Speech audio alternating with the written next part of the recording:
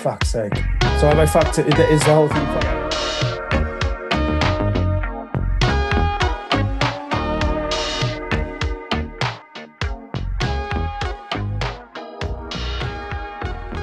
Episode 10, season 1 of Future Sounds FM. We're back from a mammoth trip to America. Well, most of us are anyway. And who'd have thought that we'd have made it not through only that, but also through a whole series of this podcast. We can call it a day there if you like, lads.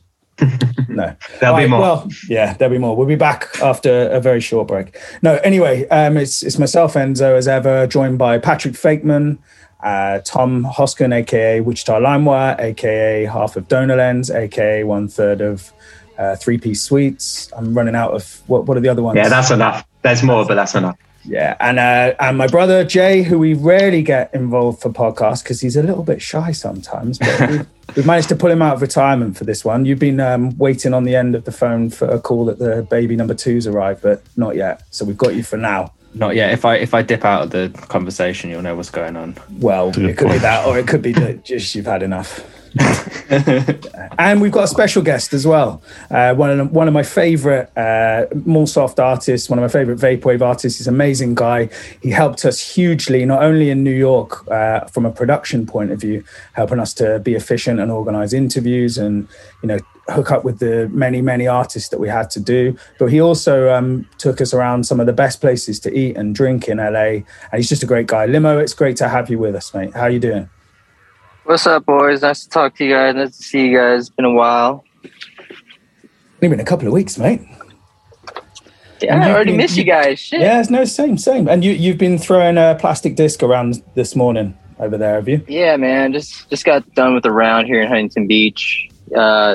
Now I'm just running the errands. Got work later. Chill day today. Your life just sounds so much more glamorous. Like, I don't know, it's horribly grey here in the UK at the minute. And it was only a couple of weeks ago when we were with you in sunny Los Angeles, where the thermometers hit over 100 degrees every day that we were there.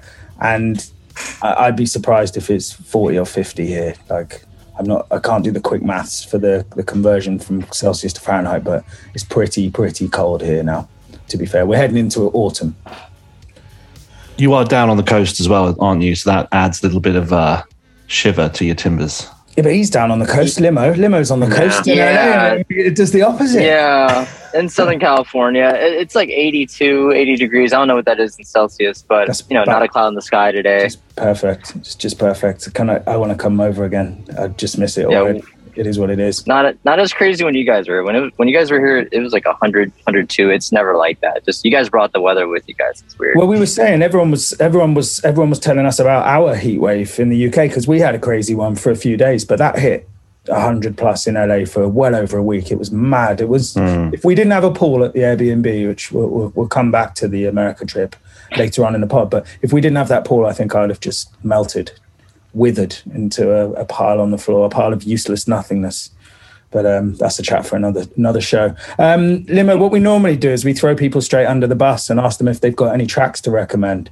What have you been listening to, mate? Yeah, I mean, I've been listening to a lot of new music lately, just absorbing a lot of music, trying to get inspired. And I haven't really been listening to too much vaporwave. There's only been a couple newer vaporwave albums that have come out in the last few months that really listen to, but been looking for more artists that are kind of unknown and newer tracks to maybe work with later. And one of my buddies posted a new artist, not really new, but she just hasn't really had any shine, and her name is Liddy Baton, an artist from America. I don't know, I'm hearing she's in LA now, but she started in Austin, I believe, in Texas. And she's got a real weird sound. It's very similar if you've heard of 645 AR. It's got that squeaky kind of high-pitched sound, but she started in 2019, so it's prior to 645 AR, which is interesting.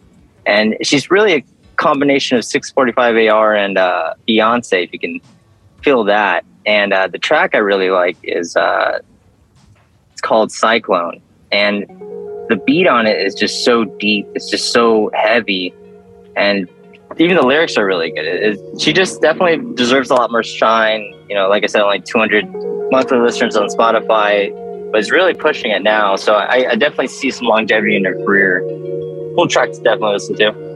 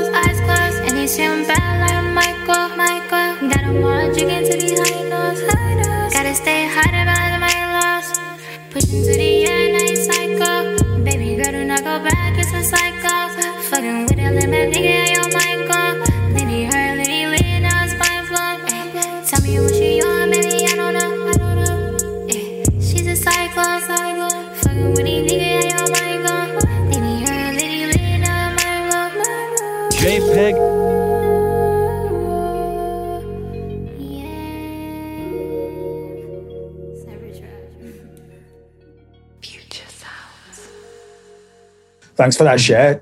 Patrick, what have you been listening to, mate? Quite a lot, actually. I've had a bit of time in between work, in between trips. We'll talk about it in a bit, but I think I'm still running on a Electronicon 3, not hangover, but I guess you could say exploration, and still can't quite figure out what I experienced, but ultimately knowing that it was a really good time. And one of them was inevitably the Death's Dynamic Shroud set that we watched sort of early in the evening. And in terms of for the pod, I was playing around, like, do I go with something classic? Do I go with something a little bit more recent? But then, of course, I realized that the guys' new album comes out, as we're recording this, is on the 22nd. Their new album comes out tomorrow. Mm-hmm. I think they're doing a premiere on their They got YouTube a live stream tonight, so 11 p.m. Eastern, so 4 a.m. tomorrow morning for us.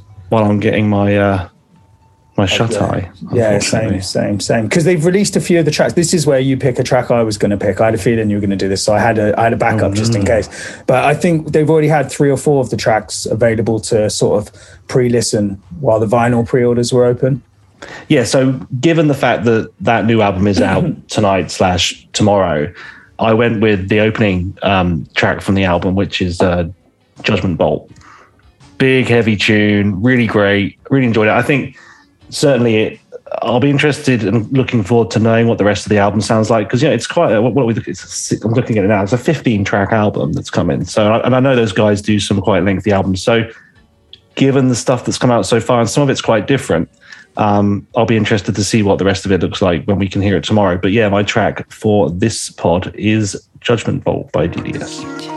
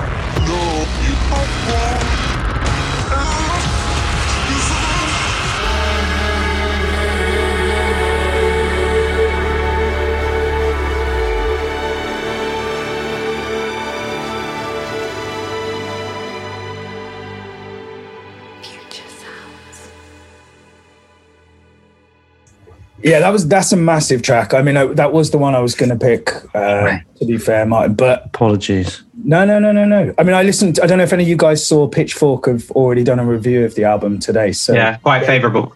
Yeah, 7.4 out of 10, which is a good review. It's a solid review, and they're playing the Pitchfork show in London in November. I think it's November, isn't it? The week that we've got November the 10th, I believe. Is it? That's 10th? right.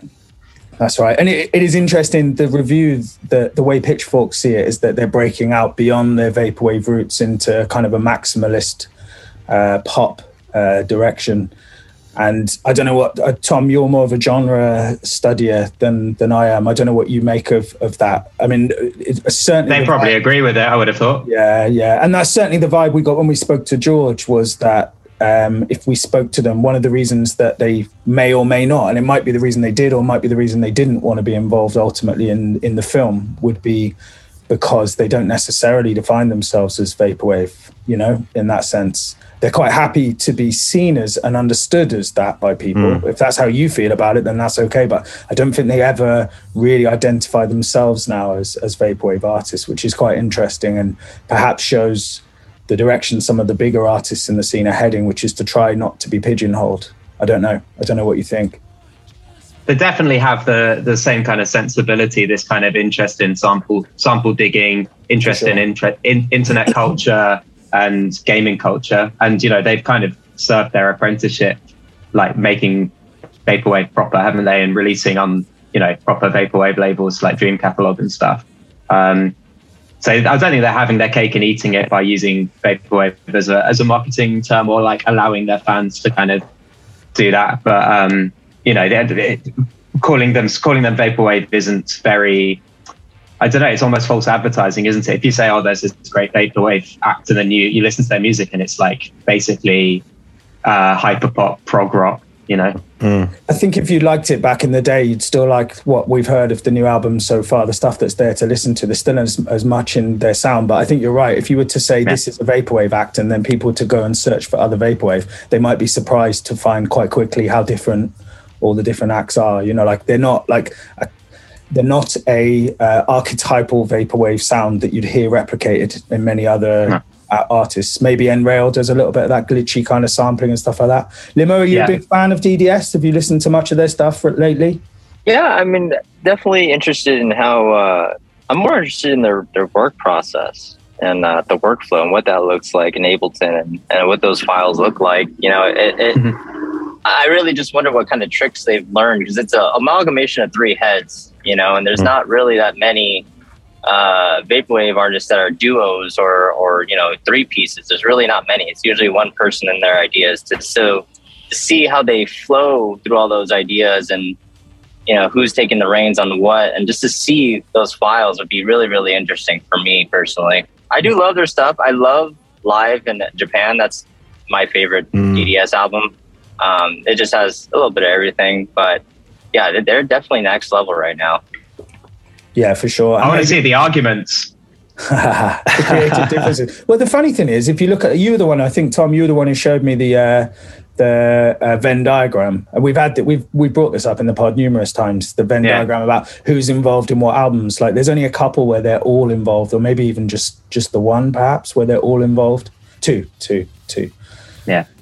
But I think this new one is number 2. Whether I think, or maybe I'm wrong. I'm not. But also, as much as what Limo just said there about seeing the files, it's watching them live, and you were there beside us in the Electronicon show, David, and it's interesting to see how they bring that stuff to the real world. It was really brilliant. I would say their set was one of the only sets that I saw the entire set. Yes, right. There weren't many that I wanted to even walk away from. There was a couple, but that one and the Luxury Elite were probably the only 2 sets I saw the entirety of it, because I couldn't walk away. I just was missing.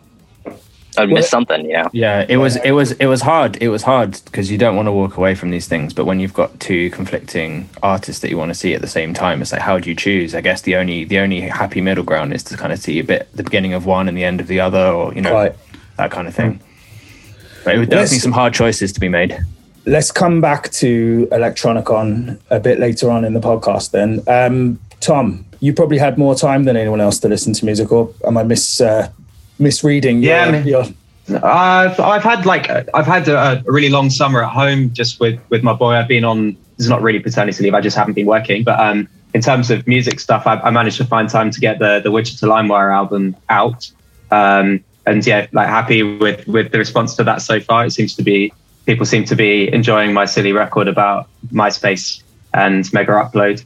So yeah, cool. I'm glad that's out in the open. And that's gone down really well. And your tapes, the two versions of the tapes, one inspired by the MySpace side of things, and the other one with the classic Mega Upload cover. I think have I told you which one's more popular? It seems the MySpace one ever so slightly. Yeah, for sure. I mean, I like the Mega Upload one's really clean and minimal, and the MySpace one is just total visual overload, like a badly designed MySpace page, like a good page should be. Well, we were talking about this because the tapes only came a couple of days ago, and we got them packed up and shipped out. But Jay was saying to me about how it's actually amalgamation of several different eras of MySpace. Like it's not. Yeah, like the sort of layout of the page wouldn't have actually existed in that form at any point, but the way Kira's pulled it together, shouts to Kira for that. It's amazing. Yeah. But yeah, it took me back to a time and a place. Yeah, for sure. I mean, like what I'm trying to do with this project isn't like sort of bland kind of history or documentary work, like it's kind of it's like, that's what makes it Vaporwave. It's about capturing the spirit of an era, and it's kind of celebrates some things and critiques others, right? Like I'm never interested in nostalgia for the sake of it. Member Berry's nostalgia, that's never interested me. It's not just like listing things that we might have forgotten about. I'm more interested in kind of exploring that feeling of things that you've forgotten, but also kind of critiquing them, because I think it was actually a pretty naff, horrible time, really. Like there was some things about the culture then that were kind of gross. And a lot of the music, like the chart pop stuff, like Black Eyed Peas stuff, and all the stuff that was produced by what's he called, Dr. Luke, Kesha's producer, the kind of gross guy, like all that. Yeah, like so much of that stuff is trash. Like the TV was trash. Like I'm not, it's not a period that I'm revisiting because I'm like totally fond of it. I'm kind of actually interested in kind of almost optimistically saying that there are elements of the present day which are better. Like I work with young people, and I think like despite the horrible climate, environmentally, horrible climate, just horrible climate in terms of the news cycle. Like I think actually, like culturally, it's quite a nice time to be a young person. I think that there's interesting music being made, and like I think it does seem like a nicer time to be a young person than the mid-noughties were in some ways. I mean, the one thing that's interesting, and over time from running the two labels with my brother, I think I've started to think of synthwave as being the one that kind of looks back nostalgically without putting any kind of critical thought into it. It feels like that's just an optimistic whitewashing of the past. Yeah. And Vaporwave is the one that does the critical analysis or offers some. It does sometimes. It's nostalgic in a positive sense, but quite often it feels like Vaporwave is willing to look back through the past darkly. If that makes sense. Yeah, for sure. I mean, I've always thought that, but more recently I've been wondering whether that's quite like a blokey take on it, because we spoke to Luxury Elite on this very podcast, and we were like, like is your sort of brand of nostalgia kind of anti-consumerist, anti-capitalist, like blah blah blah, all these kind of highbrow questions. She was like, nah, it's just fun. Like I enjoy nostalgia. Like it's fun looking back on these times. It's fun revisiting it. It's good. I like things like that. It kind of forces me to check my more sort of academic or cerebral side. Music's fun. Yeah. No, absolutely. So yeah, your pick. Okay. Talking about fun vaporwave that like maybe is slightly kind of critical, but like it doesn't take itself too seriously. There's a great record that's out on Pacific Plaza. Shout out Pacific Plaza Records. The album is called Virtual Dreams, and the project's name is Virtual Soft Home. And Virtual Soft Home is actually a collaboration between Polyglot and Chiba City Blues. I think Chiba City is actually appearing under the name Corporate Realities. And this is one of those kind of like business, office space, Windows 95 style utopian virtual albums. like in the spirit of some really great early stuff like Farside Virtual and Vectroid's kind of Prism Corp stuff. This is really nice because it's executed in quite a slick way, unlike some of that earlier stuff, which is fantastic, but like a little bit janky, a little bit highbrow, a little bit sort of artsy-fartsy. This, I'm not sure that's the word, but yeah, this record's just a riot. It's like super clean. It's really evocative of these kind of bland corporate spaces and like the excitement of logging onto the family computer, loading in a CD-ROM and, doing some learning with your interactive encyclopedia or whatever, like, really captured the spirit at that time. So, the track I'm pitching is, called Code Cubes. It's track 3. I think this is done exclusively by Corporate Realities. Although, the stuff that Polyglot's done on his own and the stuff they did together also bangs. But yeah, Code Cubes. It's a really fun tune. Kind of dance beat comes in.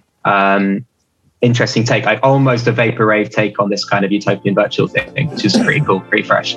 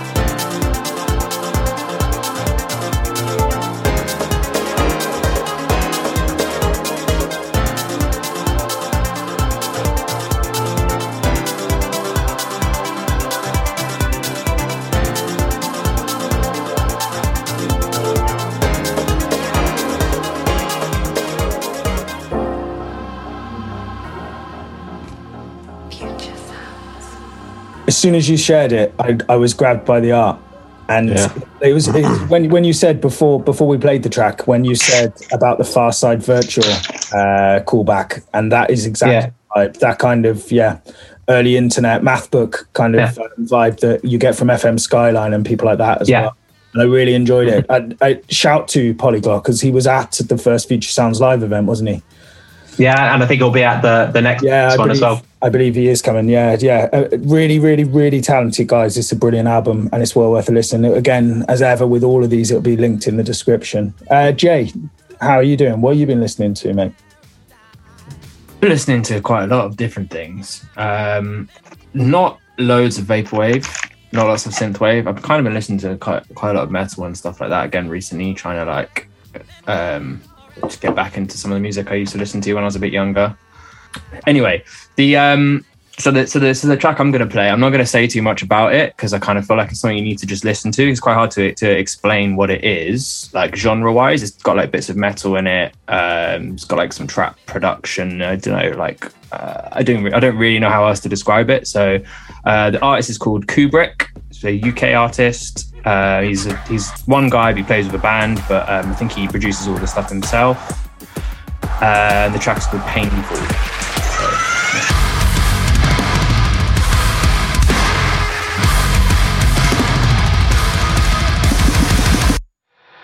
Stuck in the mud, stuck in the moment, fighting myself, fighting emotion. I can't begin to hide the fact that I'm wrong. I just remind myself that you've been so sad. I keep throwing up fuel on the fire, so just take it out on me, baby. Just take it out on the ground. Ugly on the inside, rotten, dirty outside. I don't feel like I deserve to love myself. Nothing on the flip side. Something always telling me that I should quit, but I won't ever stop. Don't stop, don't stop. Don't stop, don't stop.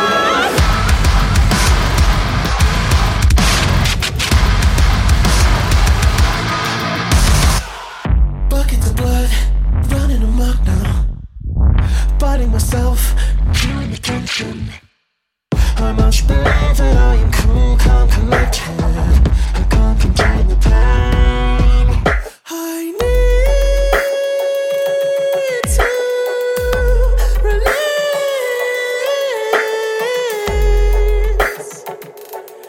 the flood. Ugly on the inside, rotten, dirty outside. I don't feel like I deserve to love myself. Nothing on the flip side. Something always telling me that I should quit, but I won't ever stop. Don't stop, don't stop. Don't stop, don't stop.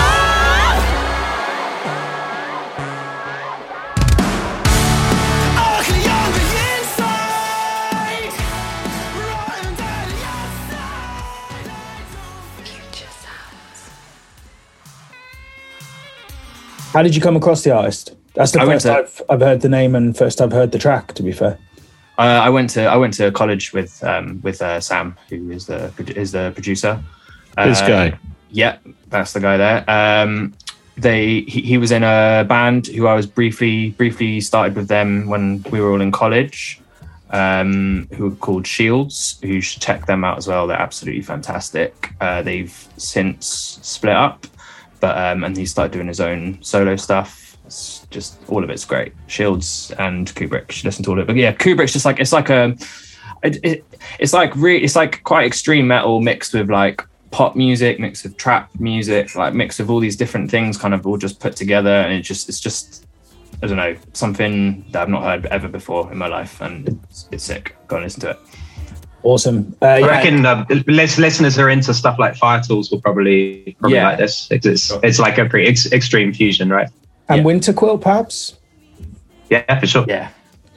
Okay, well, the track because I was going to pick a DDS track, but I pulled out. But I feel like the track I'm going to pick allows me to give a little reveal, which will be interesting for people listening. We're putting together a compilation at the moment for Nobody Here, which is working with some of the artists that we've interviewed during the making of the production. And the principle behind it, the idea behind it, is to go back over some of the classic vaporwave tracks, look at the samples that they used, and put a new spin on those tracks. So one of the tracks that we've been listening to, well, one of the tracks we've had a remix done, if you want to call it a remix, a reimagination. Vanitas, who's a Belgian vaporwave producer who does a lot of art. He did he's doing some art for this compilation, in fairness, and he did the artwork for our Gruten Belchier album. He did the art for the new Late Night Delight. He's a really talented visual artist, but he's also a really talented producer. And he's done a version of Summer Nights by Esprit, which he's calling Sommernacht, which is Flemish or Dutch for summer nights. So, but I'm going to play the Esprit version, so I don't want to give away too much about the project. But we've got quite a lot of tracks. We've been working with artists, including Cat System Corps put in a track. We've got a Mesh track. We've got a Donor Lens track. There's a 3-piece Sweets track. There's going to be a Limo track. We've got N-Rail working on something. Eve.exe. It's going to be a really, really interesting project. It's a labor of love the way it's come together, because it's quite hard to narrow down some of the classics and find people who can put a new spin on them, if that makes sense. You know, and a little spoiler, extra spoiler, there's a Lisa Frank 420 spin that's going to be on the album, which is going to be really cool. Completely different version, unlike the original entirely. It's going to be a lot of fun. So I think the compilation is going to be a lot of fun. And so this track, this is Summer Nights by Esprit. I've been listening to loads of Clanton stuff since I got back. I had the luck to be able to film literally on the stage while he was performing at Bay's show in LA, holding a VHS camera, grabbing some really cool footage, which will hopefully make it into the film. And yeah, I've always been really partial to his Esprit stuff, perhaps even more so than the solo stuff, although I've really dug back into that in the last week or so. But this is classic Vaporwave at its finest. It's Summer Nights, it's Esprit.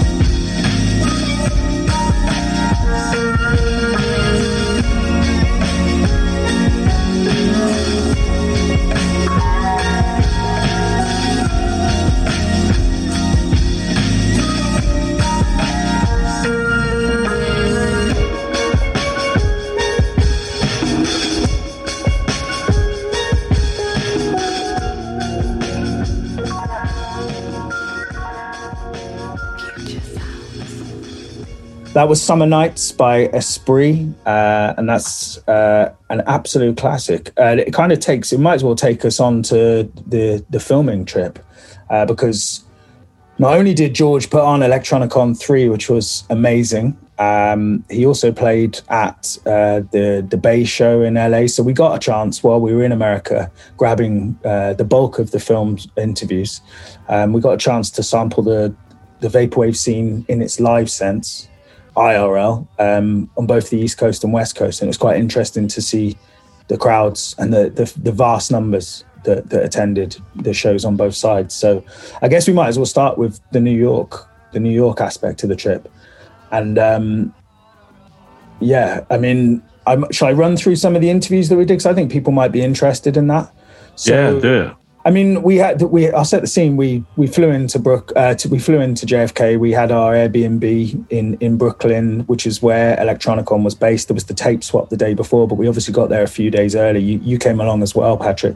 And the aim was, because there's all these artists flying across to that side of the States, to grab as many interviews as we can while we had the chance, because the budget's tight. People probably look at a headline figure of 50 grand and forget about the cost of producing the merch and the cost of shipping that's included and all of that. And so really, on a tight, very shoestring budget, we're trying to produce a film that's far more ambitious than the money would really allow. But I think that people will be pleasantly surprised with how it comes out. Everyone we interviewed was quite blown away by the kind of production ethos, if that makes sense. We did a real mixture of green screen interviews, but a lot of stuff where we found really good studio spaces, created worlds already, and there's going to be a lot of work that comes in post-production. But just to sample, we spoke to Equip, we spoke to FM Skyline, we spoke to John Zabeel, Business Casual, Whitewoods, Mesh, Dan Mason, Skeleton Lipstick, Vape Error. That was just the interviews that we had set up in New York, but we also went to the tape swap and grabbed footage there and did a kind of roving reporter bit with Indie Advant, interviewing the guys from Pacific Plaza, I think, the guys from First Class Collective, Ronnie from Vaporspace ITL. It was not a holiday. My missus definitely was on holiday. Yeah, New York was insane. The amount of artists we were able to interview, that right there is like an all-star team. So crazy. And that's just the start of it as well. Those 4 or 5 days was a whirlwind, but that first day was a lot of busyness the whole day. FM Skyline, bless him, Luke, he was rather wilting in the heat, just as I was asking the questions, to be fair. Yeah, poor Petey. It was just hot. It was just so damn hot out there, and I think he gave us some really good answers, some good insight into, real production of vaporwave that's not sampled. And Equip, his mind, you can just go all day with his mind. He's just so smart and so literally equipped with everything you need for the documentary. It's insane. No pun intended. Indeed. And that wasn't even the most exciting part of that day, because at the end, I had to go back and tell the guy who ran the studio that we were running a little bit late. And my brother gave me directions to the office. So I walked down the corridor and I opened the door, and I don't even know if I can explain what I saw. You can try, because this is hilarious. Please do.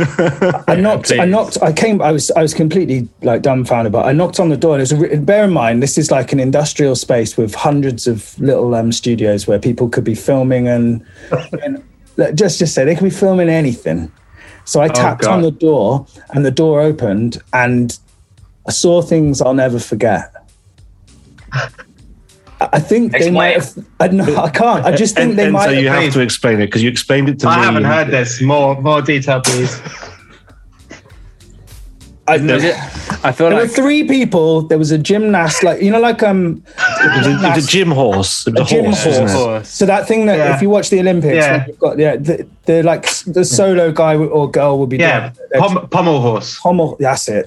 Yeah. And so someone was ready on the horse, and then I walked in, and another person was absolutely ready. That's probably I'll keep it clean. They were absolutely ready. I'd never seen anyone more. Yeah, very professional. And the director. But what was the third? Okay, I was going to say, what was the third person doing? 2 of them were ready. What was the other person getting ready? Or the other person that was in the middle? I don't know how they were going to get involved, but they were probably going to document the readiness. No, because the person who opened the door was the director, and he was, bless him, he was very friendly and he smiled, and I think he might have thought I was an extra or someone that they'd to come along. So it's like a Louis Theroux documentary. I nearly got a role in another film that I hadn't intended, put it that way. Okay, I think everyone gets what we're talking about now. So yeah, and then we still had to go and spend the afternoon at the tape swap, which was amazing.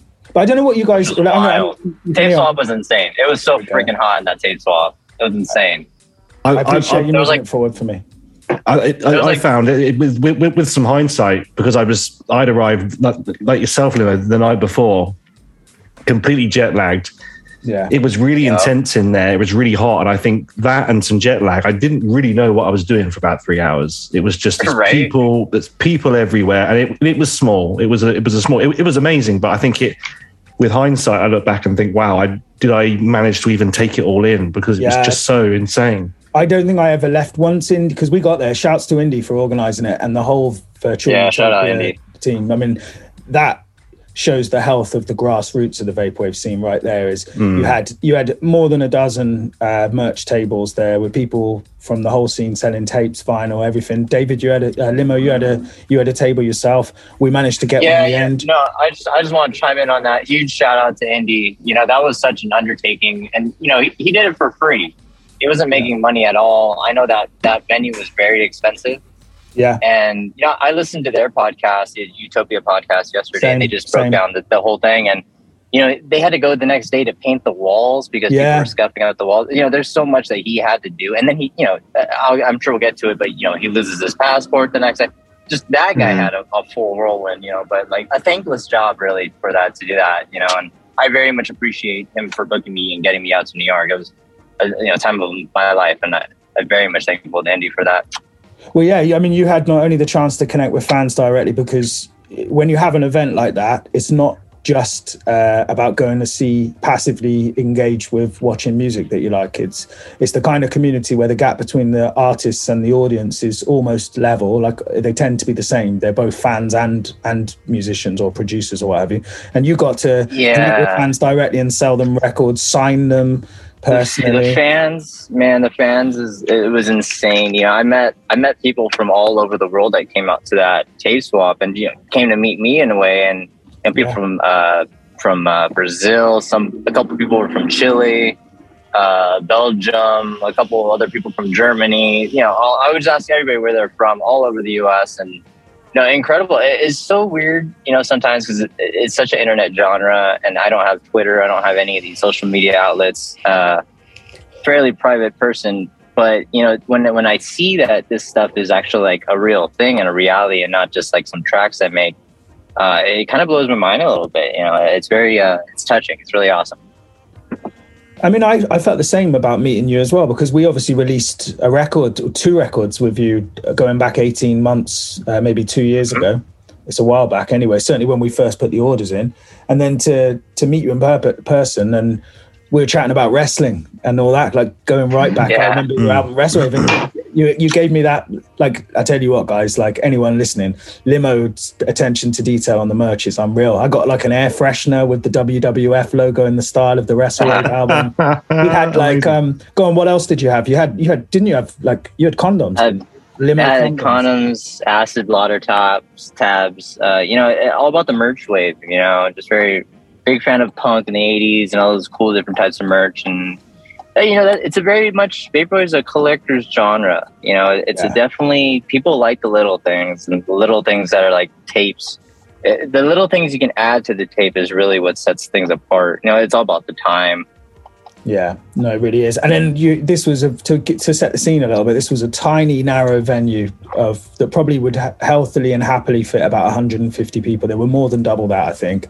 Yeah. A tiny garden out the back. It was baking. There was sweat dripping down the walls. You had merch tables on either side of the interior. We were lucky to get a table in the garden.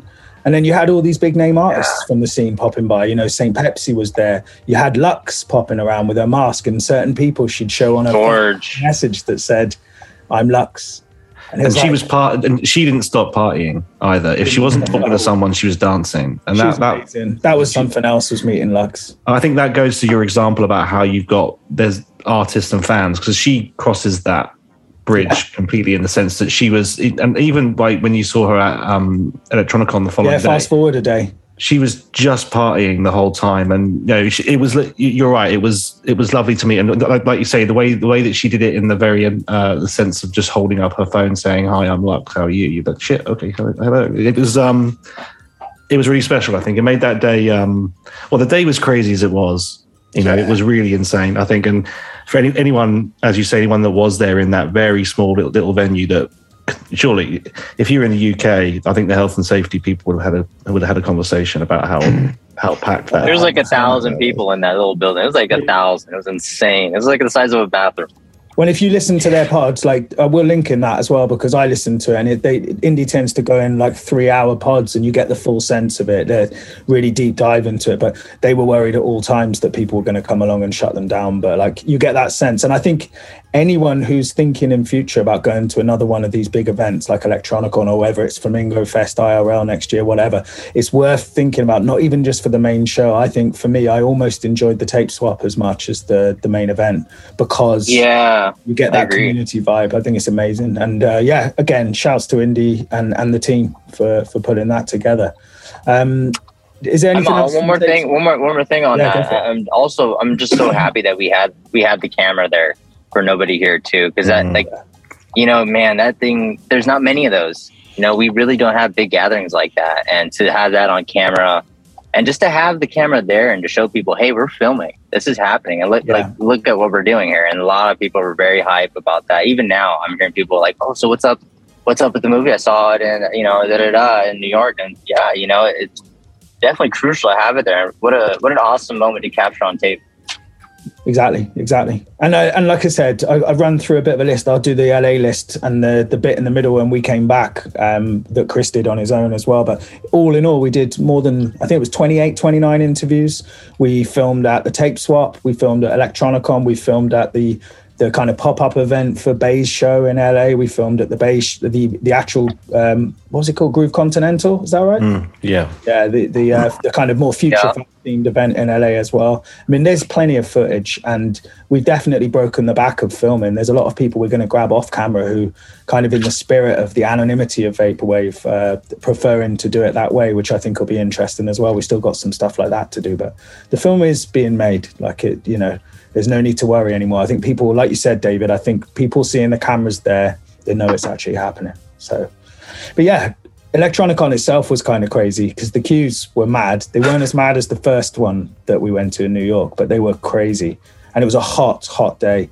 Once you got inside, there was another hour's queue of the merch table, of which there was 6 or 7 different merch tables, but where people were trying to grab what was pretty much some quite limited limited tees. That Knuckles t-shirt. That was what most people were trying to get. I think that sold out in half Knuckles hour. T-shirt. I was so happy I got that. You've got one, haven't you, Enzo? I got one. We both got one as well. I think we all got one. Yeah. Yeah, I think. Is it Comic Sans writing? Yeah. It just says Electronicon ... on the back and Comic Sans and picture. Nice. The connoisseur's font choice. Yeah, absolutely. Been there, bought the t-shirt. But I think the first thing you noticed with Electronicon, and it wasn't surprising, that venue itself was the amount of different spaces. There was 2 or 3 different. There were 3 different stage areas. One that was outside. Plenty of room. It didn't feel crowded unless you were in one of the smaller rooms, like the Lux Vaporwave stage. Yeah. That stage was crazy at times, but it was a really nicely laid out venue. I'd never been to anywhere like that before for an event of that scale.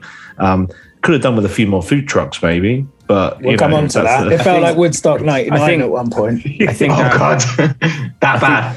I think that club stage which Lux was playing on is like that's the hottest I think I've ever been in my whole life. They didn't open the windows either, probably because of the bleed, wasn't it? They didn't want sound bleeding out into the outdoor stage, but it was crazy, wasn't it, mate? It was. I think I saw Jay. Well, I think me and you were quite close the whole time, weren't we, Jay? In that room, I think one time we just turned around, we're just getting out, and by then your t-shirts just. Yeah. I wanted to stay for the whole thing as like a piece of history, but it's like, I think it just for me personally, it got to a stage where I was just like, I literally cannot get any warmer, or I'm gonna faint or something. I think we got in there for Dan Mason first, didn't we? Like shouts to Dan Mason. That was incredible. I could only bear 10-15 minutes of it because of the heat. and it was amazing. Yeah. I had to get out and get fresh air then, but that was incredible. And then Lux was either on straight after or not long after that. Lux was just everything from the outfit, the way that she conveyed her anonymity to the visuals on screen, and then it was quite surreal seeing Chris getting his camera right up like on the side of the stage. Like it was like, for me, it was like I'm seeing this film being made in front of my very eyes. It was wicked. I tried to get some Polaroid shots in there, but it was just too dark, and every time I got a good shot, someone's hands up in the way. There's some charming Polaroid pictures that I brought back, but they're all a bit shambolic, to be honest with you. The experiment with that didn't work quite as well as I thought it would, but yeah, it was just, that whole stage was just insane. Tom, are you feeling a bit left out and jealous here? That's all right. It's a vicarious experience, you know. Was it streamed? I'm not even sure if it was streamed much. Yeah, it was. There were a few of the performances were streamed on the Vapor Memory YouTube channel. Cool. So the DDS show definitely was. I think Phantom was. Some others, just in terms of like snippets and stuff, like so much was hitting social media. Yeah. So yeah, sure. I was there at home with my very, very young child. What date was this? Do you remember when the show was? 20th, maybe the 20th of September. Yeah. So my kid was like two weeks old, so I was kind of in a haze. August, but yeah, I was getting bits and pieces. When me and Rob did the previous podcast, he was calling them videotapes. I think he was calling. I think that means clips that appeared on Twitter, videotapes. Videotapes. I like that. Yeah, I like that a lot. Yeah, it was crazy because I kind of experienced Electronicon 2 in that way. Having been to the first one, I was so insanely jealous then of the second one happening, especially seeing people like Cat System Corp going over there, and like you kind of get serious envy then. I love New York, but like when that event was announced in LA, it was quite hard to see it happening and not be able to be there. But yeah, it was cool. Yeah, LA was really good. I was actually at LA, and it's comparable to 3. Honestly, 2 might have been better. I'll be honest. I think there was more artists, vaporwave centric at 2 than 3. And what do you make of because there was a whole big debate in the week leading up, and I'm not here to throw shade on it, because my take home from this was that there was something for everyone at that show, and I think I'm one of those who believes that a rising tide carries all boats, as it were. Yeah, I don't happy clapping. Yeah, the difference for me between Econ 2 and Econ 3 was just seeing Telepath live, and it was just packed, but it wasn't hot. And the audio, it was the same room that Cat System Corp had performed on maybe an hour prior. I was backstage when Luke was getting his costume on, and everybody was back there hanging out. DDS, I was with Eyeliner at the time. We're just watching this whole thing happen, and he went out there. Telepath, personally, as controversial as it is, he's one of my favorite artists, and to see him live, that was one of the main reasons I just wanted to go to Econ, and he just blew everyone away in that room. With like a live set, more of his newer stuff, like the Miranda fashion show stuff, which I personally love. I love that stuff. I love the Slush Wave stuff too, but the stuff he was doing live and just the lighting and everybody's crystals in the air, it was definitely missed out on Econ 3. Like that was kind of, when I saw he was going to do an opening ceremony, I was like, oh, it's going down. I'm definitely going to be there. But they kind of pulled the rug from us a little bit on that one, I'm not going to lie. So you feel like it didn't have quite the same highlights? Like the event itself was amazing, but it didn't snap peak because you didn't. But yeah. The artists, it's just the artists were more vaporwave centric. You had Eyeliner from New Zealand, you had Jorn from Netherlands, you had artists from all over the place. Frank Jeffs, he was there. Everybody. It was harder to make those rooms than it was to make this Econ, I'll be honest, because I think it was 5 rooms at Econ 2. And it was at the Jules Catch one, which you guys saw. Yeah. And that place was just packed. It was just packed, but every single artist on that lineup was insane. It was just so good.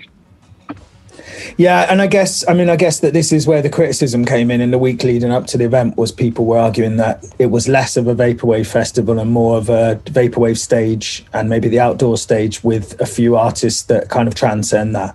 which is, you know, look, it's in his gift. There's the easiest thing to say back to people who criticize the lineup is, we'll put on your own show. Do you know what I mean? Because people can do that. It's in your power to organize a party and do that. But I take the point that you're making there.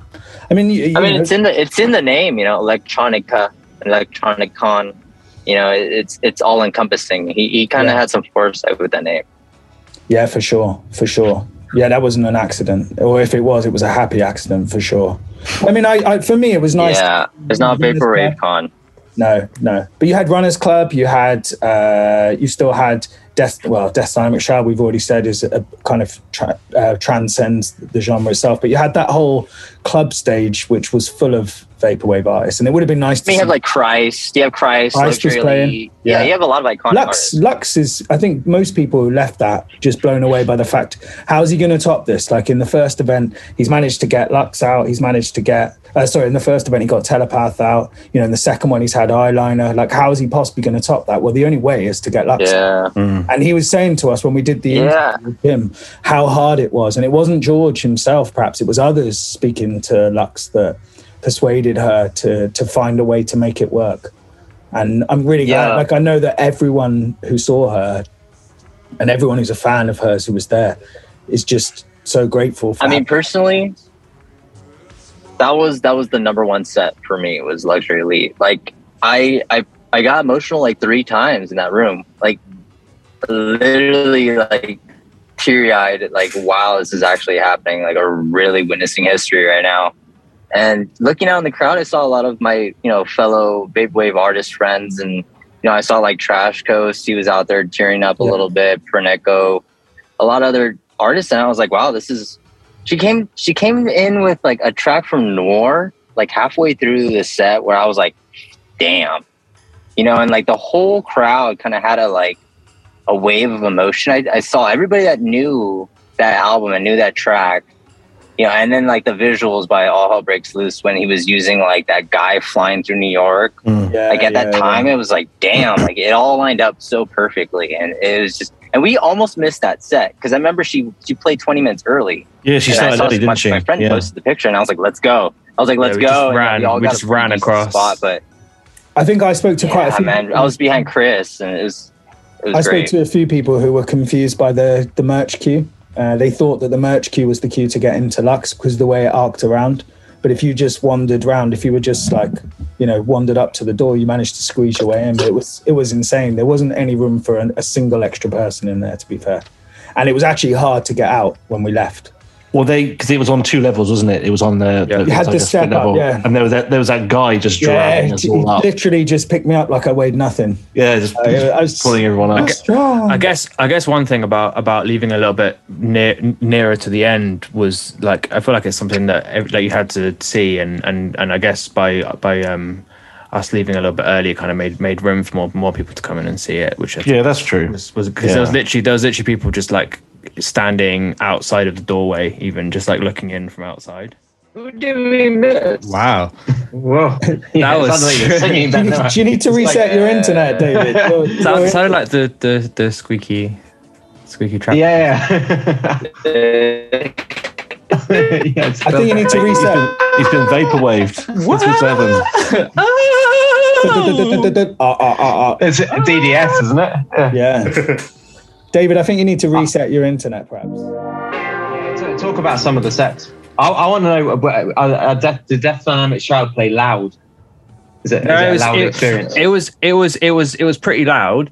The room was quite big, and if you imagine, it was kind of like a big long hall, and it was kind of like it was almost like cut in half. So if you were stood at the bar area, which was way at the back, maybe it wouldn't have been, you know, like really loud, but like if you were basically from the sound desk all the way up to the stage, it was loud. It was like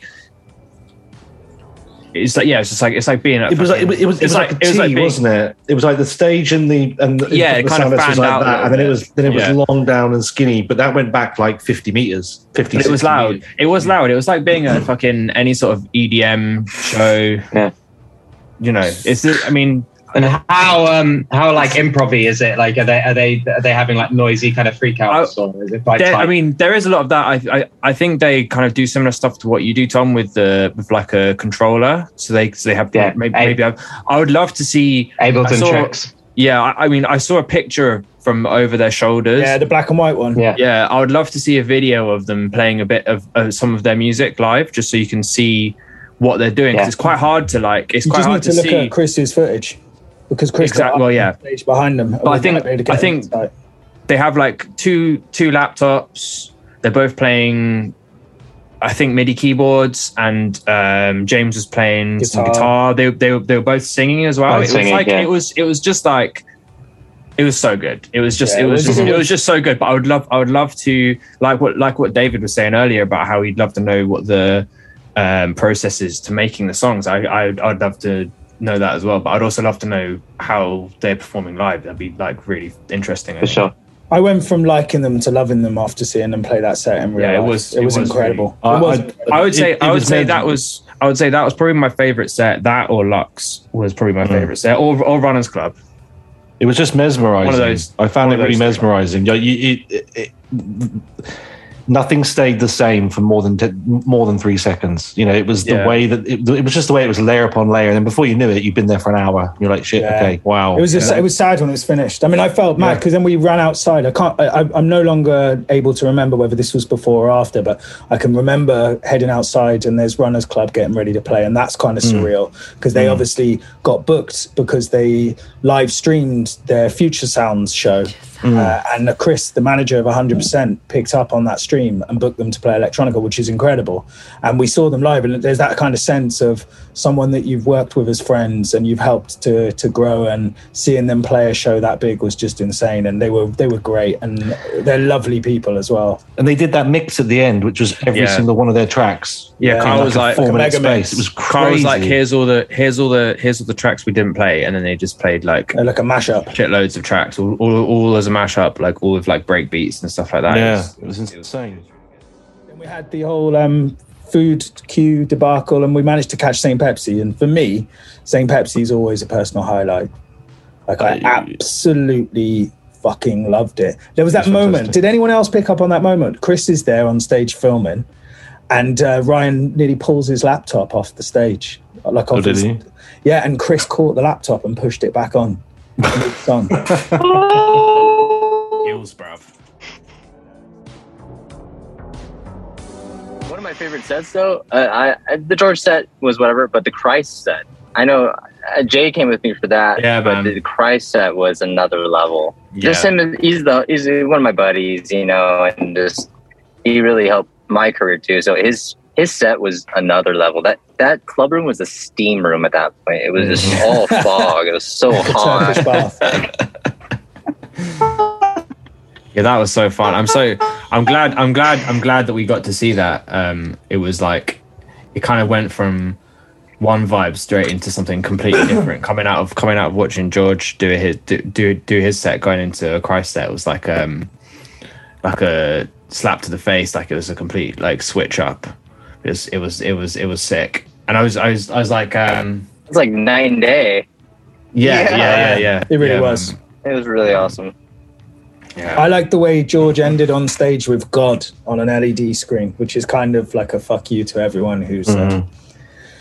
Yes. See, we didn't see that bit. We didn't. I see didn't God. see that. We didn't see God. We saw Christ instead. Hey. Wait, what do you mean? What do you mean? What do you mean he had God, like a God's face, or G-O-D? No, like, you know, God. Behind yeah, him. in those, Yeah. in those like, you know, he had those like LED lights behind him. I think it was a known joke. I think it was a known joke.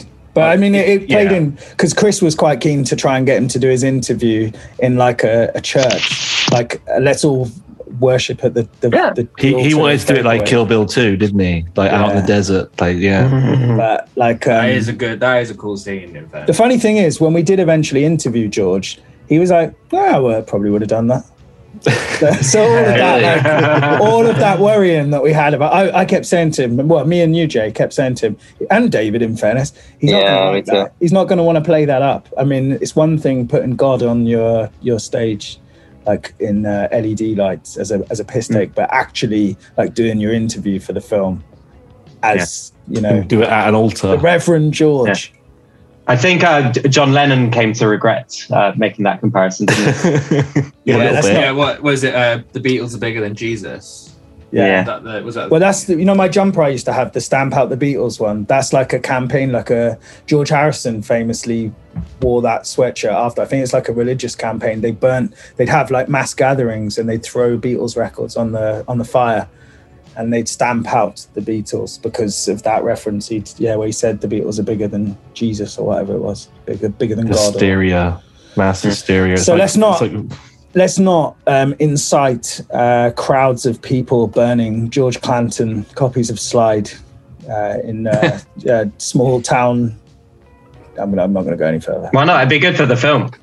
Yeah, it would be good for the film, actually. Conceptually, I do like it. Yeah. All right. Yeah. Fuck that. It's a good idea. I'll take that back to Chris. Future sounds. There's a whole load of shit we could I was going to talk say, do you guys want to chat about LA? Because it looked... I wasn't there, but let me throw amazing. in the middle, because we all come home for a few days, and I needed the rest and recuperation. I was proper ill. Jay, you had COVID. I think I had it the last few days I was in New York, so I was completely fucked. And then luckily I managed to get a negative test in time to come back to LA. But while we were at home, Chris went off and interviewed Digital Sex, Grafton Tanner. He met with Vito from DMTFL. He actually got Dan Mason to come over to that side of Florida as well. And I think it was quite sweet because it was the first time that Dan and Vito had met, and they'd obviously worked together going back years and years before. So I think he had kind of a nice time sort of spanning this massive country that you guys live in, while we were like back home running the label for a little while, which was really nice. But then we met up, and he headed over to LA. And David, did you go with him to the Data Girl and Nano Shine interview? Yeah, I picked him up from that at the after that interview. I met up with them all, but it was pretty much picked him up, and then we met up with you after that at the Airbnb. That's right. And he was hanging out with Frank Javsi and Groovy Kaiju as well that day, I think. Yeah. So there's some cool photos from that. He filmed Groovy that morning, I believe, and then he did Data Girl and that's right. He did Groovy at a skate park, which I think is going to look cool. I think there was some worries about sound, but the footage is going to look great. I'd rolling back to New York for 2 seconds. I tried to jump on one of their skateboards because we ended up down by the river in Brooklyn in Williamsburg, and it was Groovy, Indie, and Pizza Slut, and they all had their boards. And my brother's really good at skateboarding, and I'm absolute shit, but I can remember being all right at it when I was a kid, and I jumped on a board for about 2 seconds. I nearly broke, like I fell off within 2 meters. It was awful. I heard about that. We were all quite good at things when we were kids. We just don't fucking do them anymore. No, I was trying for like fucking ages to land that board slider. Jay, do you want to touch over the fact that you didn't make it? I mean, your baby's really close to being due, and all along that was a concern, was that coming back to LA. That was always the worry. But luckily, I've got a very, very supportive girlfriend, Kira, who was like, "No, you need to do this. It's really important. You've been working on this project for years. Like, you need to just go. It'll be fine." Baby's due date is on 26th of September, which Next is Tuesday, is it? Which is in 4 days' time from when we're recording this. So the whole thing was kind of like, I was pretty relaxed about going to New York, but LA was always a bit like, touch and go. And then when we got back from New York, we drove back. It was fucking ridiculous. Got like horrible jet lag, and then I had COVID. So I was just, this is the second time I had COVID. This time that shit absolutely fucking kicked my ass so badly. Like the first time I didn't even feel sick at all. This time I was like, I just couldn't like breathe. It was fucking awful. Anyway, you had the super electronicon variant. Yeah. So like it came up to like a few days before, like, and then Kira's like basically had like what's the word, like early signs of labor. Yeah, so she basically had a false alarm, but she basically thought she was going to go to labor. So we made a decision that it'd probably be best for me to not go, based on the fact that I wasn't 100% sure that I would on the day be testing negative, which it turns out I actually did because I did a test on the day. So I would have been fine to fly, but it was kind of just one of these things. And then as these things always go, typically, baby's still not here. Here we are. So let's talk about what you could have won. Over a week. Yeah. Here's what you could have won. Here's what you could have won. So no, I was absolutely gutted. Like one of my favorite parts of the whole trip in New York was being able to meet up with some of these, some artists and some friends and some people he speak to online and don't necessarily get the chance to meet up with. And like I feel like we had such a good time in New York. That was one of the things that I was most gutted about not going to LA, was not being able to hang out with people again. But I it is what it is. These things happen, and you and Chris, with help from Limo and everyone else who helped whilst you were out there, and I couldn't be there. So thank you so much to everyone who kind of helped you too. But you guys absolutely smashed it, got everything. Yeah. done. So here we are. Limo, obviously we've already thanked you. I can't really thank you enough. Like, you picked us up that day when I arrived. We met at the Airbnb, which had a pool. The weather was absolutely scorching. We had quite a lot of interviews to do that week, but also we had other people like Booty Wizard. We had Groovy Kaiju. We had Frank Javsey, all these people who were local based, who kind of took us to places to chill out in the evenings after we'd done interviews and helped us find locations and stuff. We had the pleasure of hanging around with St. Pepsi on the first full day that we were there, which was really cool. I managed to grab interviews with him. So let me run through them. Who did we grab? We grabbed St. Pepsi. We went to the Vapor 95 in real life shop, which I recommend to anyone who's heading out to LA. If they're not open, if you drop him a line on Twitter, he's pretty cool at coming down and opening up the shop anyway. Obviously, we interviewed Limo, we interviewed George Clanton, we interviewed Young Bay. We did an interview with Eric, who not only is one of the main moderators of the Vapor Vinyl subreddit, he also runs Sly Vinyl, which has started out as kind of a blog that reviewed Vaporwave and other adjacent music, but also is now a label in its own right that's done a few Haircuts for Men records. And yeah, it was just LA's different gravy. It's massive. The food's amazing. It's really expensive though, mate. Why is it so expensive for milk there? David, you're probably best placed to answer this. Why is your... How much is milk? I can't tell you. Hang on. How much is milk? I'll put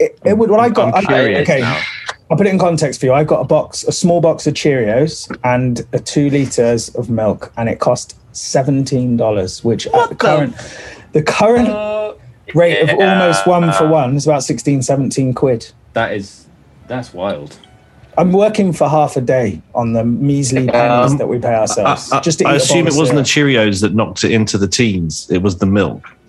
No, they're both about $8 or $9. I mean, maybe what was the place? What's that supermarket called? It's kind of adjacent to the. Was it Cheerios, or was it like Whole Foods?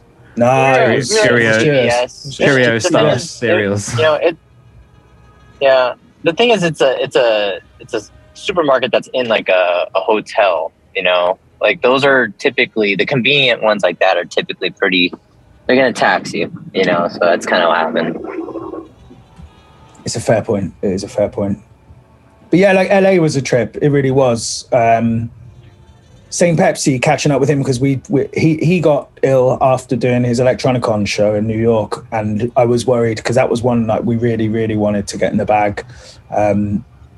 We managed to find a really good studio and sit down, and that guy's like, when you talk to these artists for the film who go back that far, you're just getting like the history right there. There's so many different tangents that you could go down, and I think the big challenge for us is going to be when we get all this footage at the end is trying to break it down into identifying a story and fitting all these voices into a 90-minute film. You can do a director's cut though, right? I mean, I think that there'll be a wealth of additional footage that we can use in other ways, like an extended version for sure. But like the challenge that's going to be real. It's going to be trying to pull this down to just 90 minutes or under 2 hours, perhaps. So that it's a kind of a marketable length for people. Yeah, you don't want some sort of Oliver Stone JFK 3.5 hour slogfest, do you? Because people just want be done. If you think about all of the things that people will want us to talk about, so like the basics, like people are going to want us to run through the history, but they're also going to want us to talk about the tensions between sampling and not sampling, you know, the kind of offshoots of things like future funk, how they've birthed out of it and what their relationship is. I mean, what's happening in the future, the jump from URL to IRL. There's so many angles that you can take with this film. The possibilities are kind of endless. But maybe we'll just do a happy clappy thing and we'll just say maybe we should just release a series of trailers. Yeah, that's it. Just do trailers. I don't think there's anything more vaporwave than that, a product that never arrives.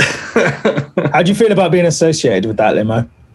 Yeah, I think I'm at the bow out at this point. Yeah, that's fair.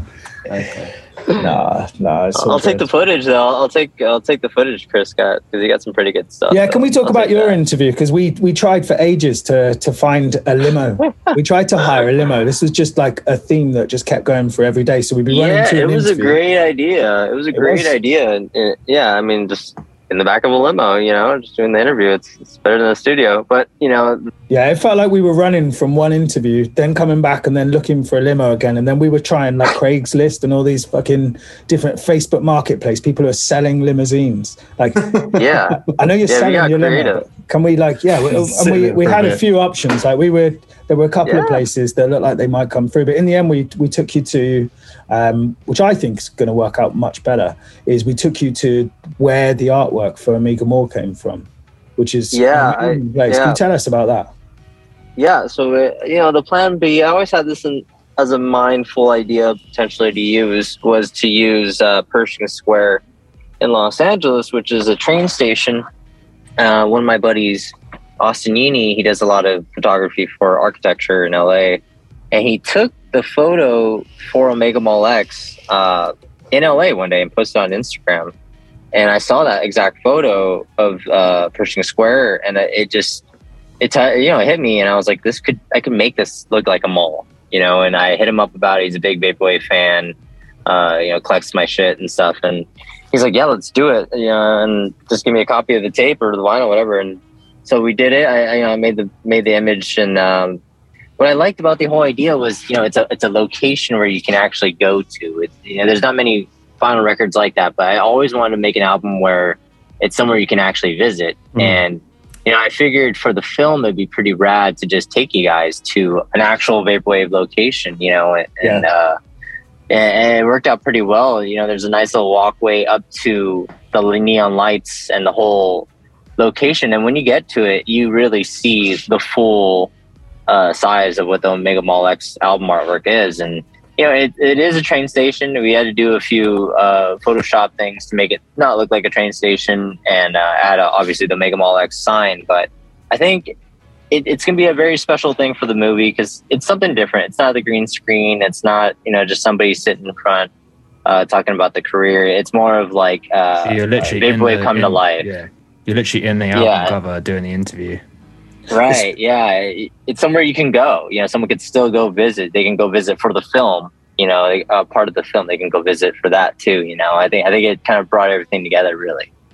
Yeah, we need to set up a TripAdvisor page, like with the Midnight Store for like vaporwave IRL tourist trappings. Yeah, I would say still film the Midnight Store if you can. You know, that would be so cool for the film, in my opinion. Well, she used to be my landlady, so the woman who runs the shop, she used to be my landlady. Oh, no way! So it should be doable. But it might even turn the fridge on for you. Yeah. Donor Lens and Limousine have got like the same pun about bizarre. Oh yeah. It was weird. That was super weird, right? As well, because the album kind of came out as we were like, we literally had this idea of doing a bizarre. Like play on that word, like. Yeah. And then, oh really? Yeah. So we've got a song called Love Bizarre, but the whole thing was like Love Bizarre, Love. Oh Bizarre. Right, yeah. I remember seeing that. Yeah, I was like, oh wow, Bizarre is becoming a thing. Yeah, that was pretty cool. Leonidas did the artwork on that album, and you know he really killed that whole idea.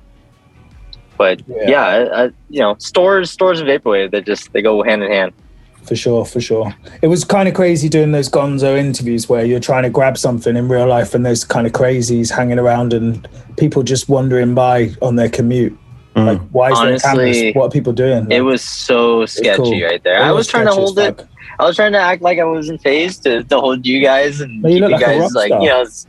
There was a lot of needles around. There's a lot of knives around. A lot of like desperation around us at that time.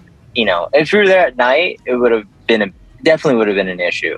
Is there not like a permit issue for any of this as well?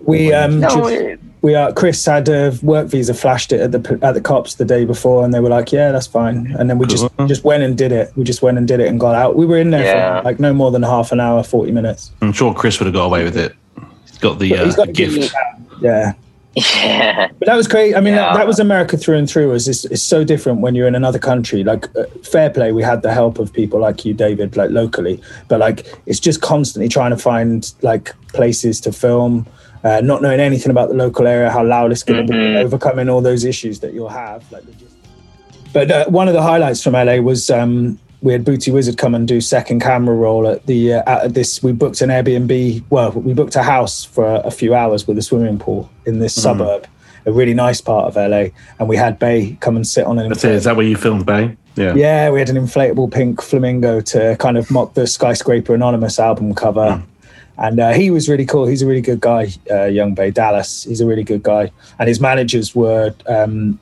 It's crazy speaking to vaporwave artists with like proper commercial mainstream or semi-mainstream management teams. You know, people they're talking about their like forthcoming tour, which they're on now, where they've got like just a tour bus going around the whole country. Like it's the whole vibe is crazy when you compare that back to people playing DJ sets to 200, 300 people like these. He's got like, is he touring with Macross as well? Well, we interviewed Macross in the end. We managed to get him while we were out there, which was a real absolute boost at the last minute. And we hung out with him backstage after the show on the Friday night, the big show.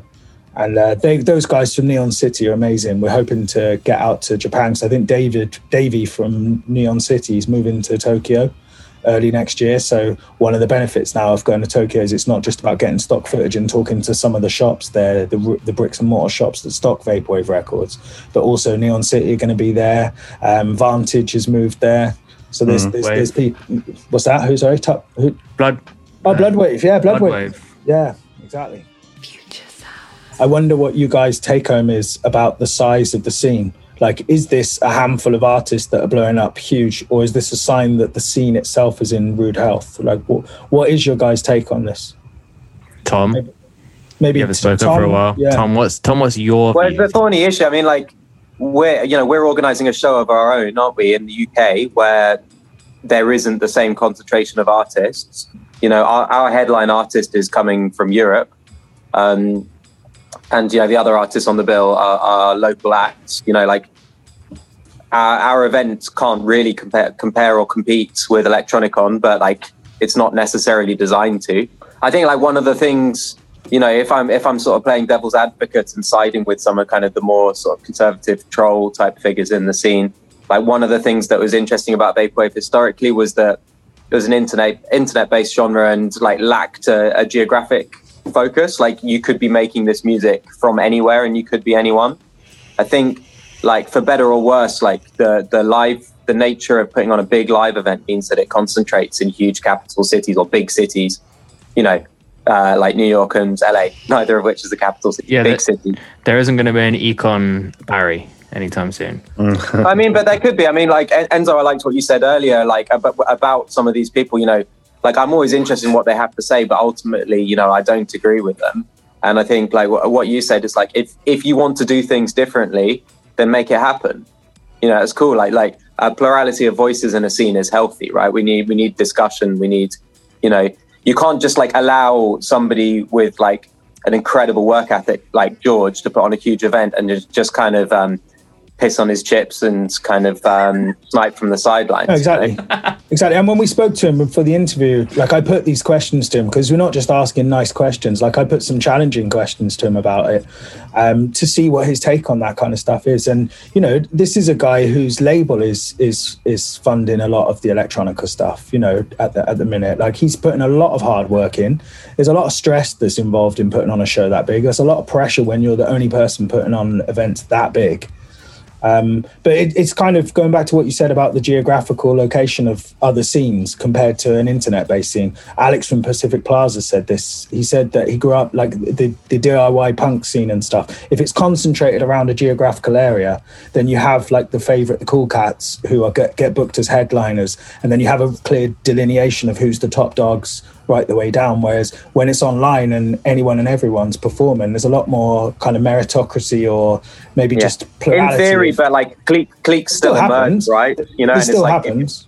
And especially like now, like Twitter and social media plays a bigger part in it. Like people who are really good at social media can kind of rise to the top, or like people who I don't know. And there's all kinds of luck involved and stuff as well, isn't it? I like, you know, I don't know how much.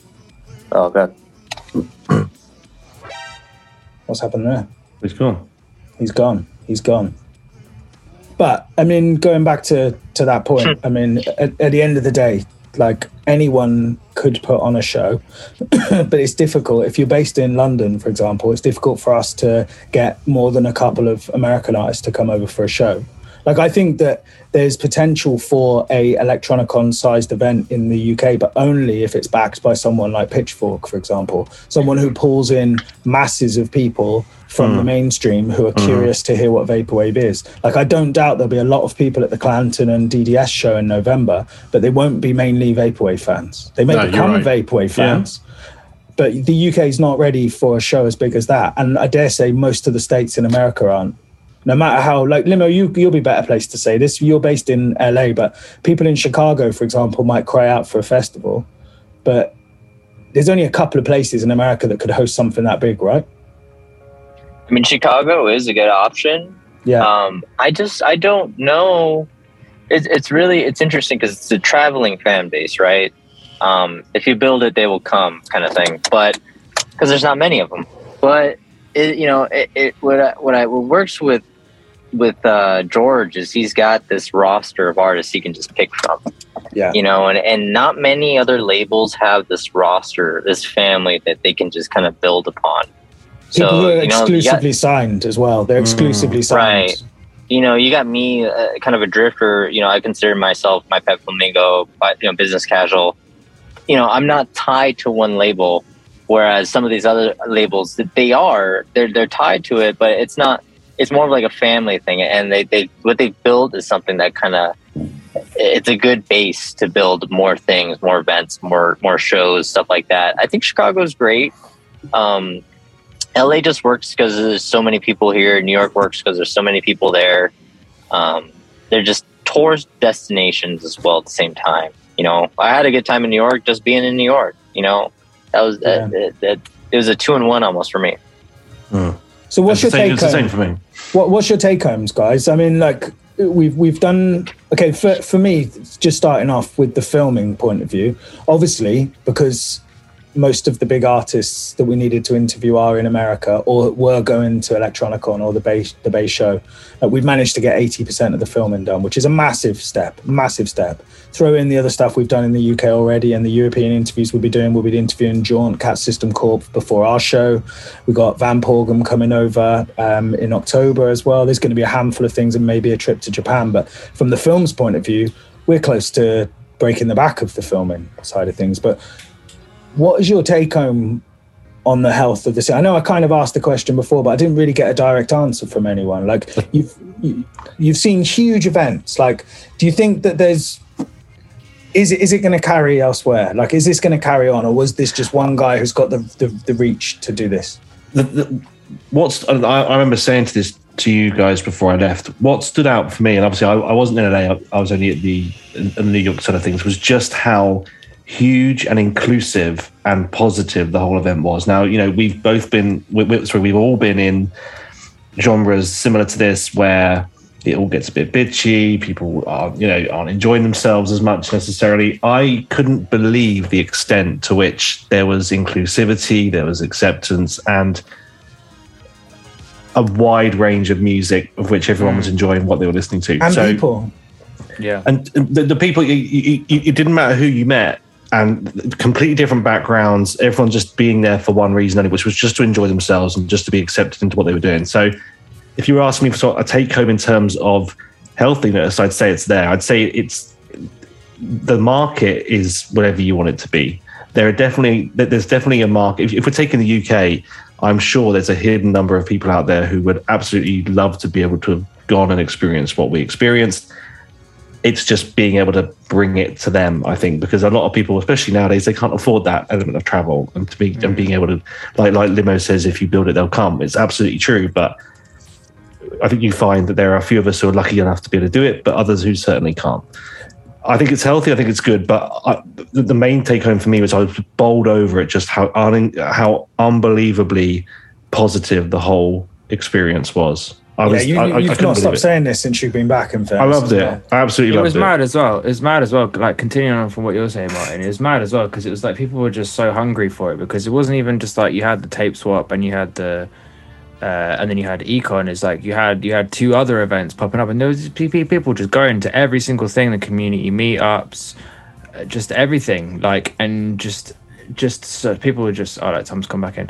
People were just like so hungry for this because like these kind of things just don't happen that often. Maybe once a year.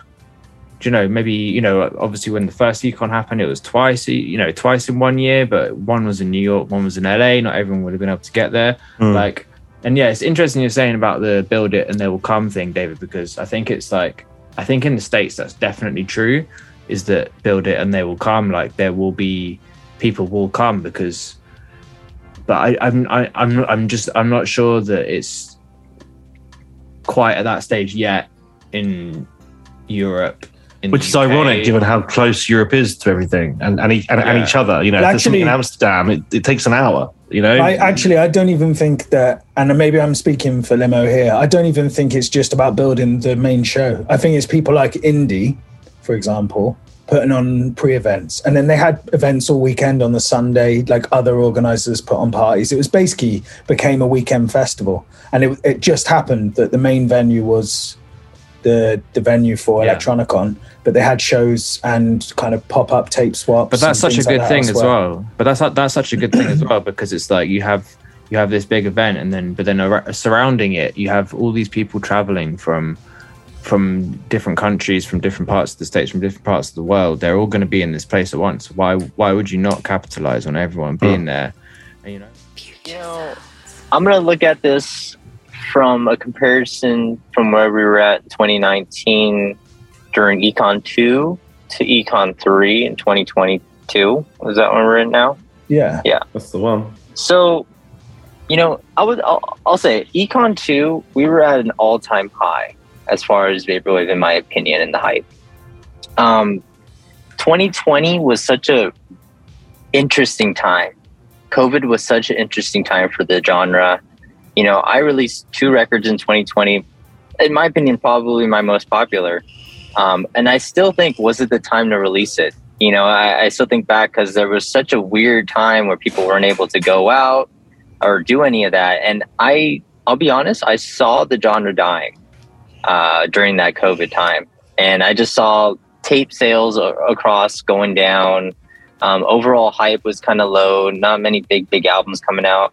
But the one thing that really started to save the genre was everyone doing these online shows. Yeah. All these online shows, and Vince, you and I discussed this a lot in LA. It gave all these smaller artists opportunities to learn how to do a live set, to do a real show, to make Vaporwave come to reality.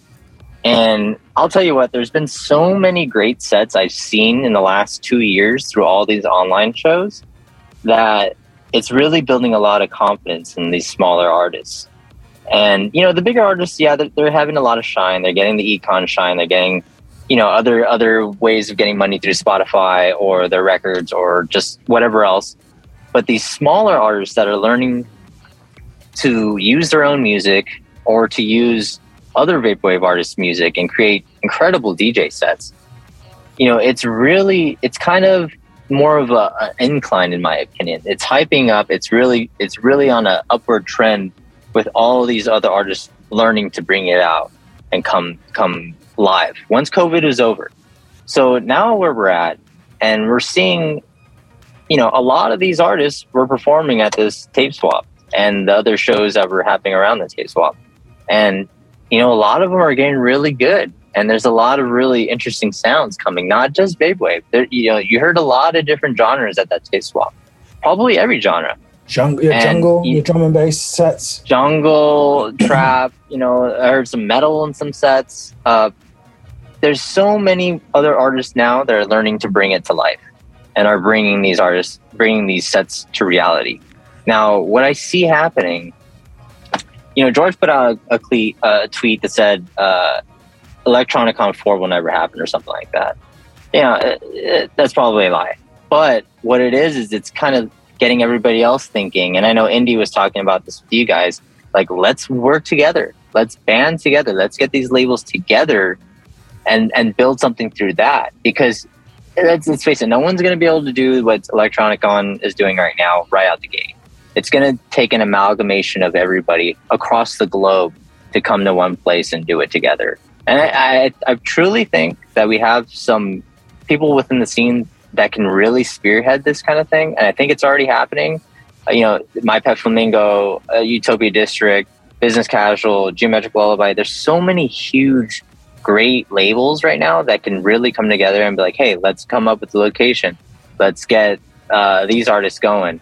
And then it's going to snowball from there. So really, I started Vaporwave in 2015 as a long game. I saw a lot of parallels between punk music and vaporwave. And that's why I got in really early, because I wanted to make sure in 20 years from now, I was in vaporwave and it was a genre that was emerging.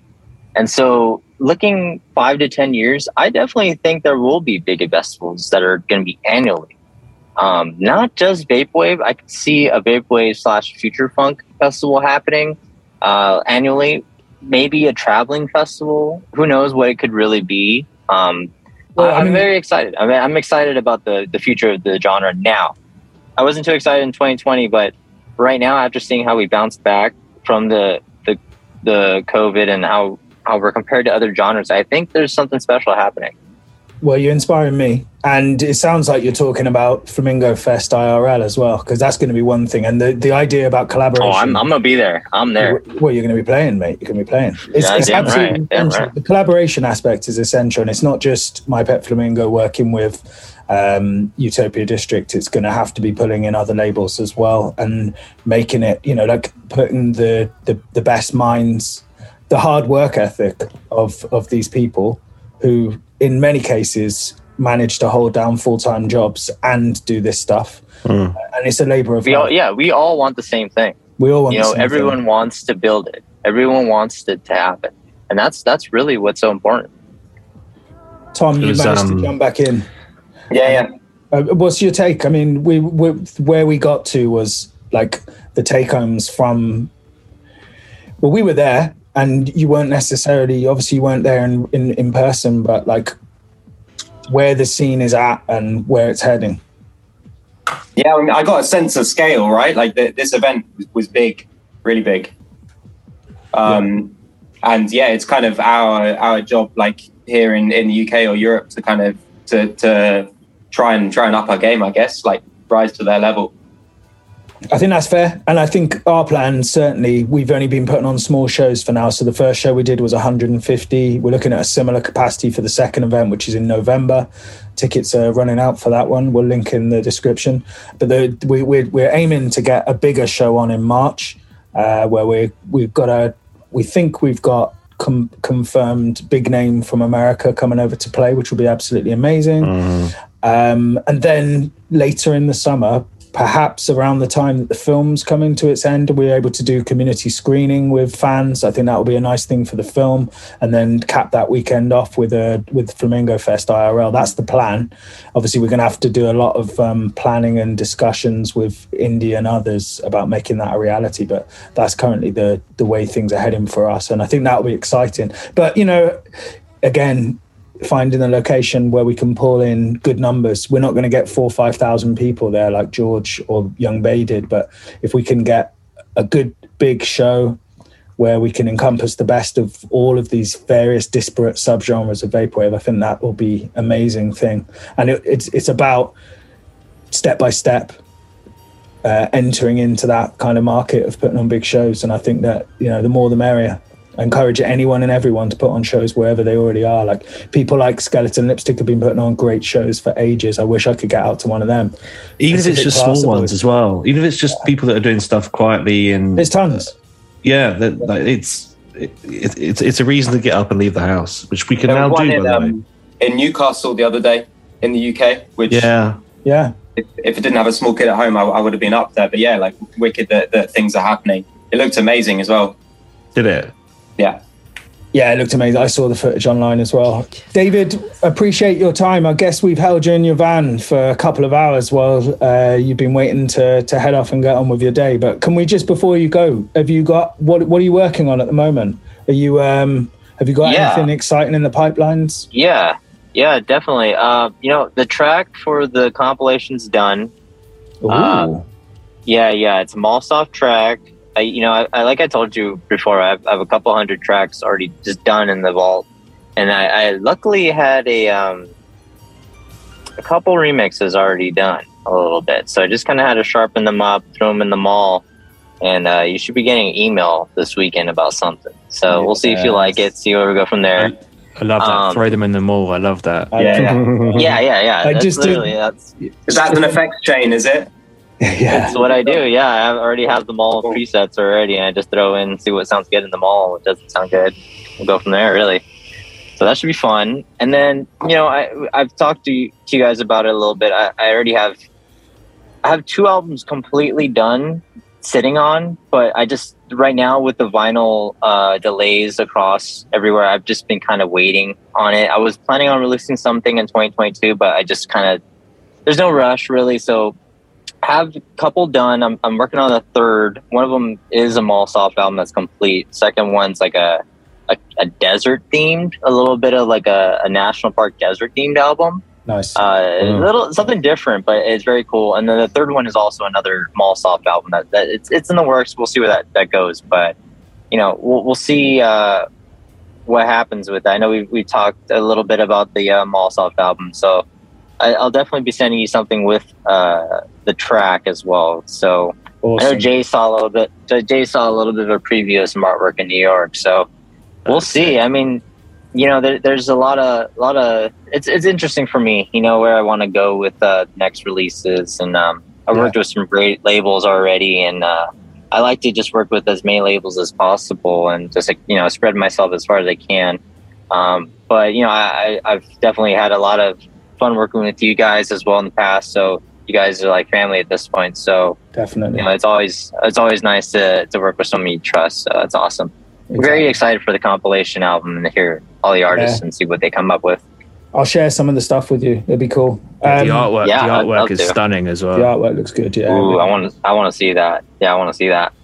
So yeah, that's where we're at. I guess we'll see you probably for Flamingo Fest IRL next year if we don't see you before. I gotta get out there. I was gonna say you come over, man. Well, yeah, if you're more than welcome to come over, we'll put a show together, and we'll have to have you play. It'd be great. Let me know what the set of the tape swap was unreal. Yeah, let me know what shows you got coming up. I'll bring a Mallsoft set this time. Sweet. Change it up, put me like an opening set or something to open it up a little bit. But yeah, let me know what you got coming out. I definitely want to get out to UK. And for everyone who's listening, thank you for sitting through. This was episode 10 of series 1. We're going to wrap this series up with this episode, and we'll be back in a few weeks with the start of the next series. Just a little reminder for people who weren't already aware, October the 7th, which is Bandcamp Friday, sees the release of Winner's Circle. We've got a special Club Flamingo edition, which is got alternative artwork inspired by the Hard Day's Night cover by the Beatles, and as well as the a couple of standard variants for that as well. And we got so much more exciting stuff to come. The vinyl pipelines do seem to have cleared a little bit. We've just taken delivery of a ridiculous number of records, something like 3,000 or 4,000 slabs of wax have arrived in our, which is almost so full that you can barely get in and out of it now. So Damn. We'll press them. Hopefully It's a lot of people will buy frisbees. 'em. It's a lot of frisbees. It's good to hear. Yeah. It's a lot of plastic. Yeah, a lot of licorice. Cool. Should we also mention 12th of November, London, Yes. Cat System Corp, Future Cat System. Sounds. Hell yeah. Do you know what? I booked the Airbnb for Cat System Corp, and he's coming along with someone else who may well turn out to be a special guest on the show. Who knows? What? Yeah. But I'll say no more about that for now. But we booked the Airbnb, the flights are booked. The show is on the 12th of November, features Cat System Corp's UK live debut. We've got sets from Eve.exe, Pizza Hotline, Donor Lens, Iverson. Am I missing anyone? Special guest? Yeah, you and Me and you are doing something. you and Patrick Fakeman. Doing And we some- might even throw out some Vaporwave 3-piece suite style back to back to back to finish off the to night. finish off the evening. Yeah, it could be fun. Ooh. Future-sounds.co.uk. Tickets. Yeah, we'll link for tickets as well. There's Link not for many tickets. left, to be fair. It's Right. quite a tight capacity because there's a lot of events on in November, so we just went for something modest, Cozy. packed, cozy. It was where we were going to put the first show on originally, but we ended up going to the Post Bar in Tottenham. But this is a slightly more favourable location, Hoxton, for people in London. I think it's a lovely little place. We filmed your interview and we filmed the interview with Allo City Records. there That's as well. right. So it's, And there's great pizza next door, and I think we need to do Tom's thing. We'll try and get a special Future Sounds pizza for the I think it's evening. going to be a Pizza Hotline pizza. Ooh. Yeah. Yeah. Yeah. Call the Pizza Hotline. There we are. We'll see you on the other side.